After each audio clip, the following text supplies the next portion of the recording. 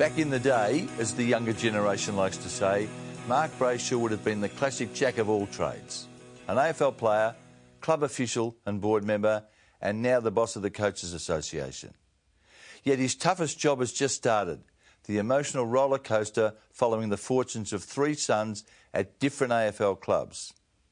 He also happens to have a 4th son, his eldest, on the ground with the Australian forces in Afghanistan. Hardly a sedate life in middle age, Mark. I'm very lucky, Mike. You are. High achievers, all of them. So far, yeah. Yeah. What about their father?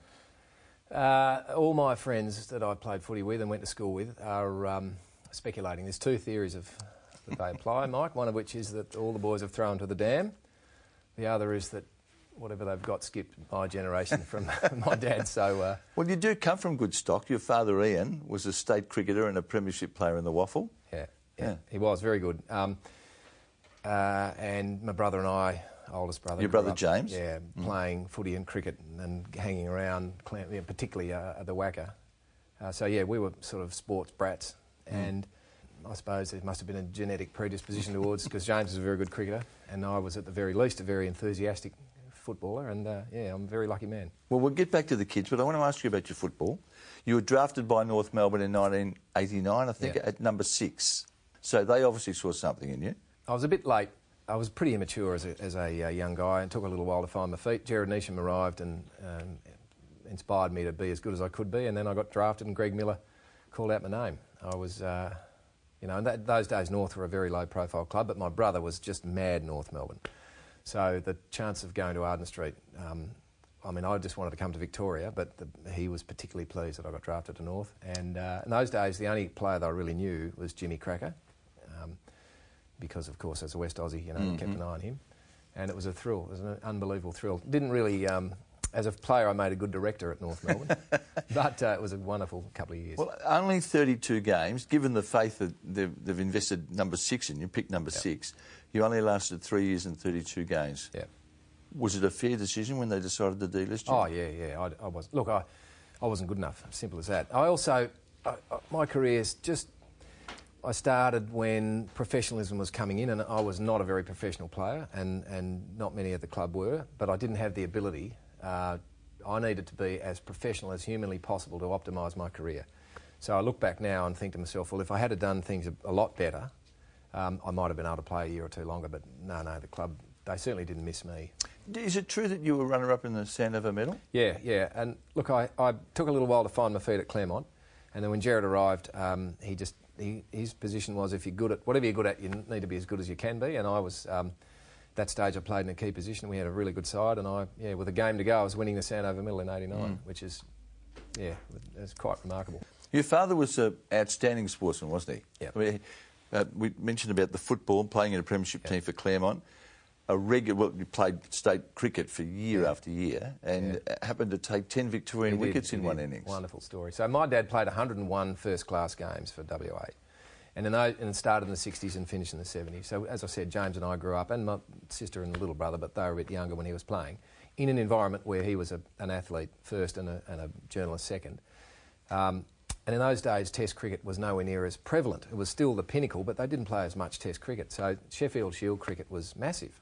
We grew up going to the Wacker all the time, and there was full houses. And on this particular day when he took 10, I was only a baby, but the Victorians arrived at the Wacker expecting to break the current world record for a first innings score, 1107. Victoria versus New South Wales in 1920-odd. And they arrived reasonably confident based on the strength of their batting lineup and in light of what they thought was a pretty soft West Australian bowling attack, although Graham McKenzie was the opening bowler, expecting and having announced that... they were going to have a crack at this world record. And they announced that, did they? Yeah. The West Australians knew, and the media got a hold of it. This is the Victorian team including Stackpole and Cowper and that ilk? Yeah, Laurie, yeah.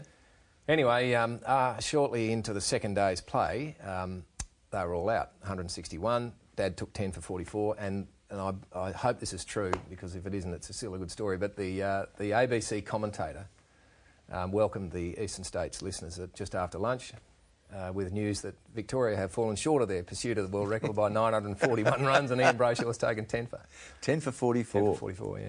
What about your boys? You've got to be proud of having 3 boys on 3 AFL lists. But more recent times, there's been some things that would shake your confidence, and certainly I think of Deborah, their mother. Yeah. I mean, with Angus is wearing the helmet because of bouts of concussion, and Andrew got that very much well publicised broken. Was it a broken jaw? Yeah, Was it? Well, there's the mandible, Yep. and then there's a thing called an alveolar or something or other beneath the teeth and the mandible, and that's what he broke. So Deborah, it's interesting you ask about her. When the boys were teenagers and playing footy, she became less and less comfortable watching them, to the point where she used to find it unbearable and used to walk away. And I remember saying to her one day, you know, what's going on? I don't remember you like this when I was playing, and I was playing against men. And she looked at me and said, yeah, but I don't remember you going for the ball as hard as they did. I'm sure she didn't mean to sort of put the dagger in, but that's her response. So I suppose she feels different about the boys, and fair enough about her husband. But Angus's journey has been up and down in injuries, and I think he's had a handful of concussions. He's got 1 or 2 as a schoolboy, and my attitude was very different from Deborah's. I mean, she was nurturing, and and mine was from, well, you'll be right, get back on the horse. And lots of my friends have played and got concussed and get on with it. So that was a coming together. But yeah, it's been quite stressful for Deborah in particular. I'm sure there were lots of talks around the kitchen table about, you know, the impact on him and his long-term health. Was Deborah ever of the view that he should not go on, that he should give it away? No, but we both, the last one that he had, he was particularly distraught and concerned, and I can remember being in the rooms at Coburg when, you know, he had another concussion, and he was upset by the prospect of that, and you could just sense it was wrapping over him. And after a little while, we ended up at the Melbourne Footy Club, Brendan McCartney and Z, the doctor, and Deborah and me. And we talked about it, and the demons were wonderful, you know, the medical. And the reason I mentioned, well, there was 2 of them, the doc and Macca, but the doctor explained that the recovery was going to be modular. In other words, you stay in a dark room until you're okay, and then when you're okay to that, then you can start walking, and when you don't get a headache walking, you can start to jog, and then you can run, and you can do competitive, and eventually, the doctor said, he'll tell us when he's ready. And in the meantime, he's getting neurological assessments and so forth. So at the time I was watching that, thinking, this is all excessive. He needs to get back on the horse, because he was stressing, and you could sense that he was flat. Separate to that, Macca was helping him, and I'm sure Simon Goodwin gave him, you know, an old experienced coach, this task of teaching him better techniques and better awareness and so forth. And I'll never forget the doctor said to both of us, he'll tell us when he's ready. And early on he was nowhere near it. And I'm not helping by saying, come on, you'll be right. And I'm highlighting all my mates that played in the 80s and that got lots of concussions. Darren Steele is his best mate's dad and a really close friend of ours. And I said, he's got a great job, and, you know, people have been playing footy for years. It's not boxing or it's not gridiron. Get on with it, which was very counterproductive. So if anybody's listening and have got a kid that's concussed, take your time. That's the message. Because in the end, the doctor at the Demons was spot on. I liken Angus to a dog in the back of the car, just arriving at the beach or at the park, tail wagging, tongue hanging out, spinning around in the back seat at the excitement of getting out and having a run around the beach. And that's what he was like. When he was a week away from playing, he was like that dog. He gave his mother a big hug and said, one more sleep for a game against Casey.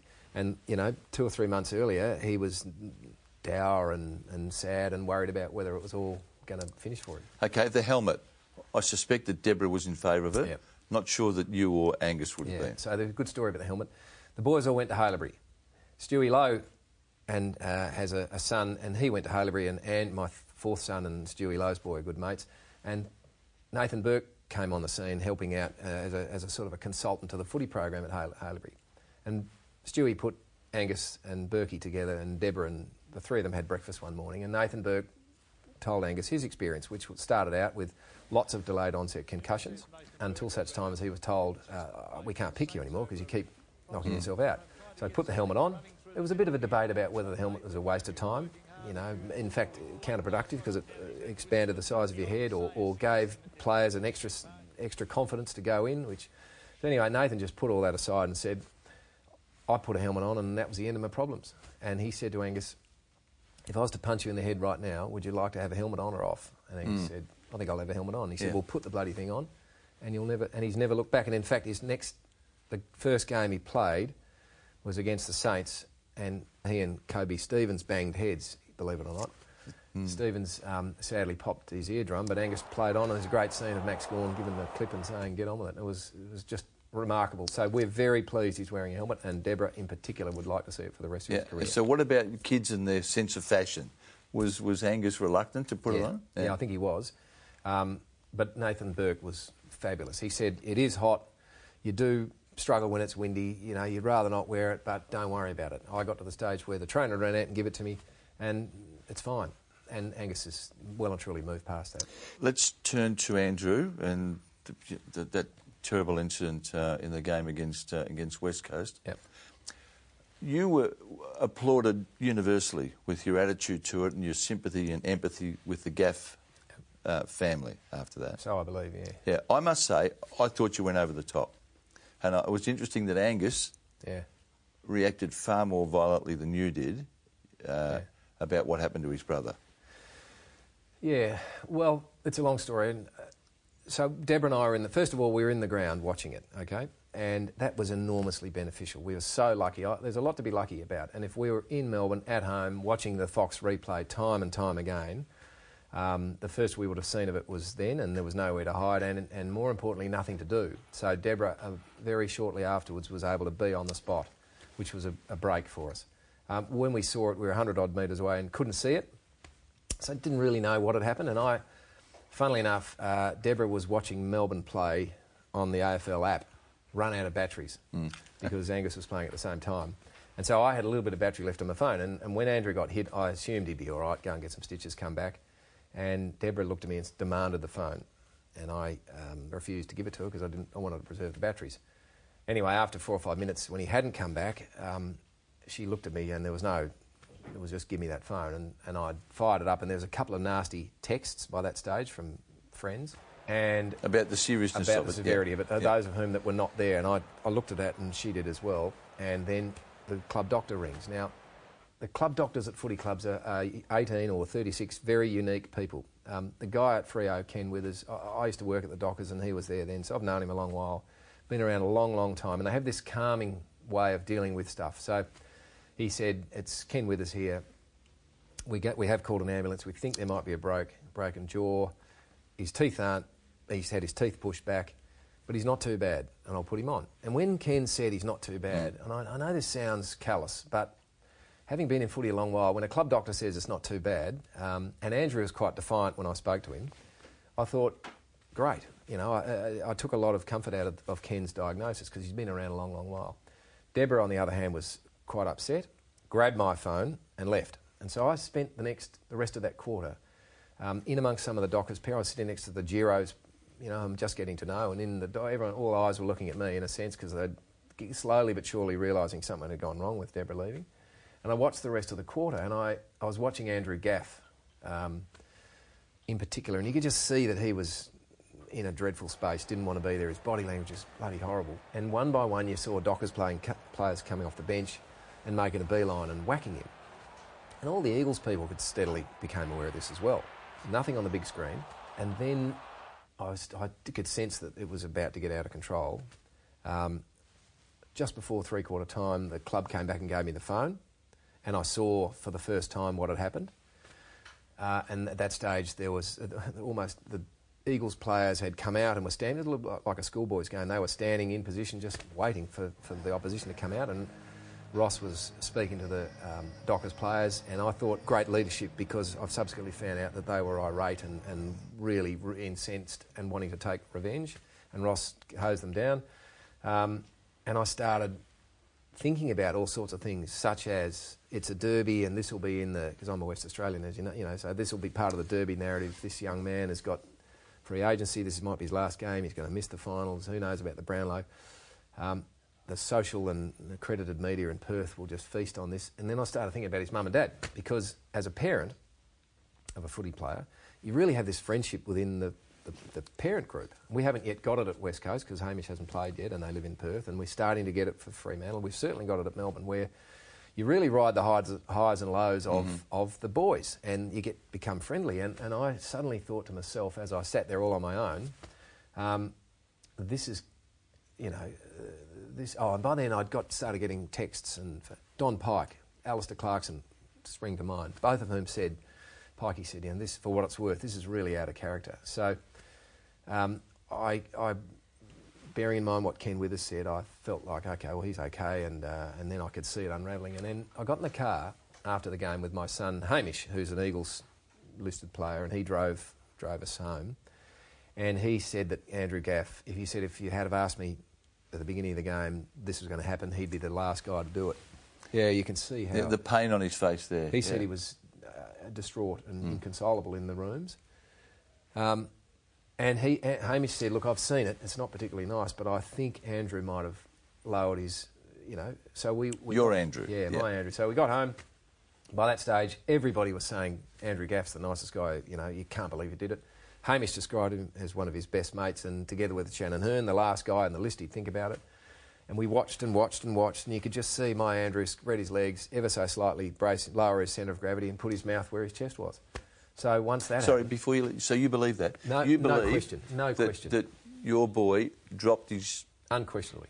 OK. And so you think Gaff was aiming for his chest? No doubt. And that's a separate issue, but no doubt. And some people like you have said, boy, you were magnanimous and all the rest of it. But that magnanimity was on the basis of an accident.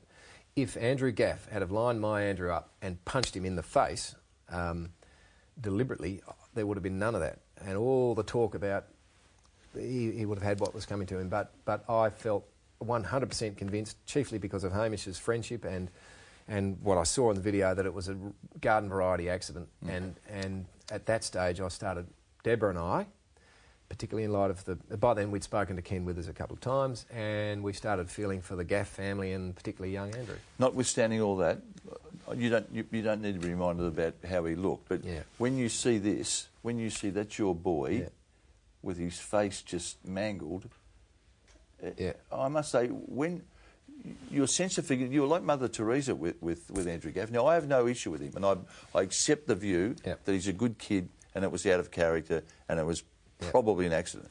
But that's the result of it.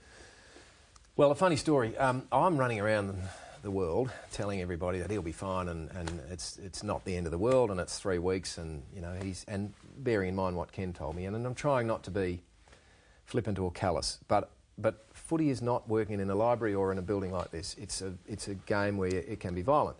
And at the end of the day, he's going to miss 3 games and he'll be fine. How are his teeth? His teeth, there's 5 of them that are dead. Dead? But they could. The dentist said he could live with them. But Andrew did say at one stage, Dad got no idea. Here am I, drinking through a straw, taking pills, waking up, can't sleep, got lip exploded and wire that's driving me mad. And he's telling the world that I'm. So was he angry with you? A little bit, yeah. Was he? Yeah. But I also, I understand that, But I also, we've always brought the boys up to, you'll be right, get on with it. And I hope this is the worst thing that happens to him in his career. If he has a long career and as he does, then he'll be, next time something like this happens, he'll be tougher and stronger and he's in great hands. That's the other thing. The footy club, the way in which the Dockers and the Eagles have responded to this has just been magnificent. And it's not, like, for example, shortly after that, on a Sunday night, they were in a clinic with 2 experts operating and fixing him, And if you and I had that, we'd have to wait in the queue and turn up a week or 2 later. And so the Dockers and all the clubs are terrific at rallying the resources, and he's in very, very good hands and he'll be fine. But if he hadn't have been punched in the face, Mark, none of this would have happened. Yeah, true. And how did it sit when you saw what Angus said? Angus was angry, Yeah. And he voiced his anger. It was almost diametrically opposed to your view. And don't worry, my mother was a little bit like you as well, suggesting that I'd forgotten that Andrew Gaff was not my son and Andrew Brayshaw was. And I'd respect everybody's view. And Angus was, he was raw and it was great. I mean, he's a brother. I'm not saying I'm right. And my interpretation was different from Deborah's as well. She was much more feminine in her response, but it's just how I felt. And I kept getting asked by people, lots in the media, how do you feel? And that's just how I felt. I felt that my bloke will be all right. With all due respect to Angus, he's a young bloke with it all ahead of him, and he's entitled to react like that for his brother.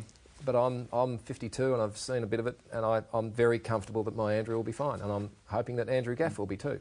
You're very noble about that. What did you think when you read that Paul Gaff, Andrew's father, was in hospital with a serious heart condition? Terrible. That in itself, of course, that in itself is terrible. But did you think that what happened in the previous week would have any effect? Would have contributed to that? Look, I'd want to be careful how I answer this question. I've got no idea. I'm not a doctor, but I intuitively think there might have been some sort of something. It couldn't have helped, put it that way. And I can only imagine that young Andrew was thinking, goodness, you know, in addition to all the other grief that this has given rise to within my family, Dad's sick, really sick. So, yeah, terrible. And that goes back to the point I made earlier about the kinship you have with the parents. We'd had a dinner earlier, the Eagles had a dinner for the Victorian parents, and we hadn't really got to know Paul and Susan, but we'd spent an hour in their house under tough times, and a week later, Paul's in hospital.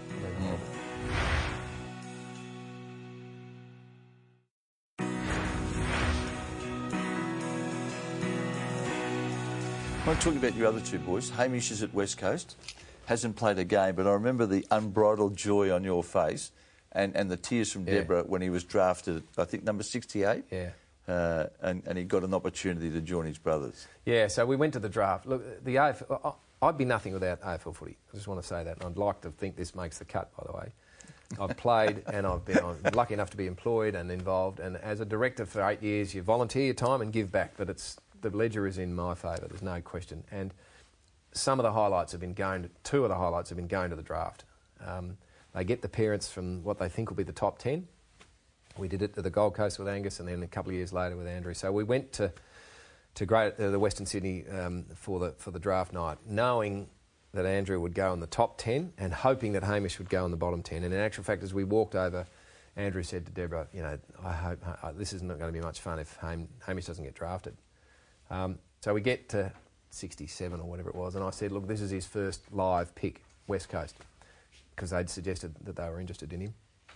And they'd said, there's one kid we think might still be there, and if he is, we'll probably take him as a rookie. So we get to pick 67, and I elbowed Deborah and said, this is the first live pick, which a long, long time after pick 2. And the thing says, West Coast's on the clock, and I'm assuming that whoever that kid was, if he was still there, bingo, they'd pick it straight away. But it kept on going, and it went for a minute or so, and I started to think to myself, gee, this is auguring well for Andrew. And then Andrew Dillon walked out, and he had this silly little smirk on his face, knowing that it was a feel-good pick, and it was Hamish. And yeah, it was wonderful. Now, the forgotten boy, I know he's not forgotten by you and Deborah, but Will's in Afghanistan. I sensed when I was trying to coerce Deborah into coming onto the show that Will is her major concern. Yeah. Because he's in a war zone, isn't he? You mentioned it a minute ago. A lot of people say, you must be proud about the 3 boys on the lists. And I haven't been able to come up with the word yet because I'm proud of William. I love the fact that the boys are playing league footy and we get to go and watch, and it's a privilege and a thrill. But I feel most proud about William. So he came home from school in year 11 and said, I think this is something I'd like to do, become an officer. It's a great career. It says, you know, you get paid, you get out in the outdoors and you get wonderful leadership skills, and he could not be happier. And then he did pretty well. Duntroon is a brutal 12 months, and he was at the sharp end of it, which meant that he had all the options within the Defence Force. And I said, I'll get into logistics, and you'll set yourself afterwards and keep yourself out of harm's way. And he came back and said, no, I don't want to do that. I'm actually good at this, and if it's not me, it's someone else. So I'm going to do it, and I love it. And he's in the infantry, and he's in Afghanistan, and it's he's in like a security mission. So he tells me that it's pretty line and length and safe, but he has aspirations down the track to continue his career, and who knows where that'll lead. But it's well, look, I'm not a particularly social media guy at all, but there's a thing called WhatsApp, and all the 6 of us are on it, and he's always contributing, particularly with footy, and the Andrew Gaff incident, he had a fairly strong opinion. Yeah. So it's not like it was last century where you couldn't speak to your boy, but he's there until March. Everything on the surface seems to have unfolded perfectly for the Brayshaw family from your father down, but there was a black moment when your sister Sally died. She died in Melbourne. House bricks fell on her during a renovation. That must have traumatised the family. It did. she tried to shut the roof of an old garage door and the bricks fell from the lintel. So I spoke to Harry Ungley, who was a club doctor, and he said she wouldn't have felt anything and would have gone out like a light. So that was a great comfort. The footy community was just unbelievable, that Claremont and North Melbourne and the AFL community wrapped around all of us in particular, which was fabulous. And Choco Williams and I, Choco worked at Port with me, and his brother died almost in very, very similar circumstances. And amongst all these well-wishers, Choco sent me a text, "Only the good die young," and I suddenly thought, bloody hell. And so he and I went and had a coffee just around here, not far from the studio, and talked about it. And of all the well-wishers that I had, the fact that we were able to talk to one another with such spooky, similar experiences, and we then started talking about our parents, and he gave me some really practical advice, and he and I are tight, but gee, that was important. So, yeah, my sister was in her 30s, had lived an extremely busy life, almost as if it was predetermined that she wasn't going to live very long. She'd travelled the world and done all these wonderful things, and had these experiences that you know, as I said, you'd live like you're going to die tomorrow, dream like you're going to live forever. A famous story about your three boys, the footballers, doing 100 repetitions of 100-metre sprints on Christmas morning every year. Is that true? That's true. It's my fault because I told them that when I grew up in Perth, Barry Cable apparently used to go for a punishing, brutal run on Christmas Day in Perth to try and get the edge on Billy Walker. So I said to the boys, if you really want to optimise your talent, you've got to work hard. And I said, anyway, so they do it. They do 100 hundreds. It's blisteringly hot. Well, 2 or 3 of their mates come along. They did it in Vietnam this time, and they're going to do it as a fundraiser for the Hampton Rovers. Are they? Over Christmas Eve, I think, this year. But, yeah, it's part of the routine, and it's almost it's a good luck charm. And do you supervise it? I stand there and run the water out, but Angus has got the watch. And so there's 35 seconds between repetitions? Yep. And when did this start? And about 4 years ago. And they do it when they get to whatever their ATAR score is, so 96, I think. They have to really go flat chat. What, you mean that one of them was bad enough to get a 96? Yeah, well, they got in the 90s. So, yes, anyway, yeah, it's a badge of honour. You had three years at Richmond as CEO? Yep. Did you get a load of something that you didn't order one day? Yeah, we had a game at Geelong, dreadful. Richmond at Geelong was a notorious hotspot. We're beaten by,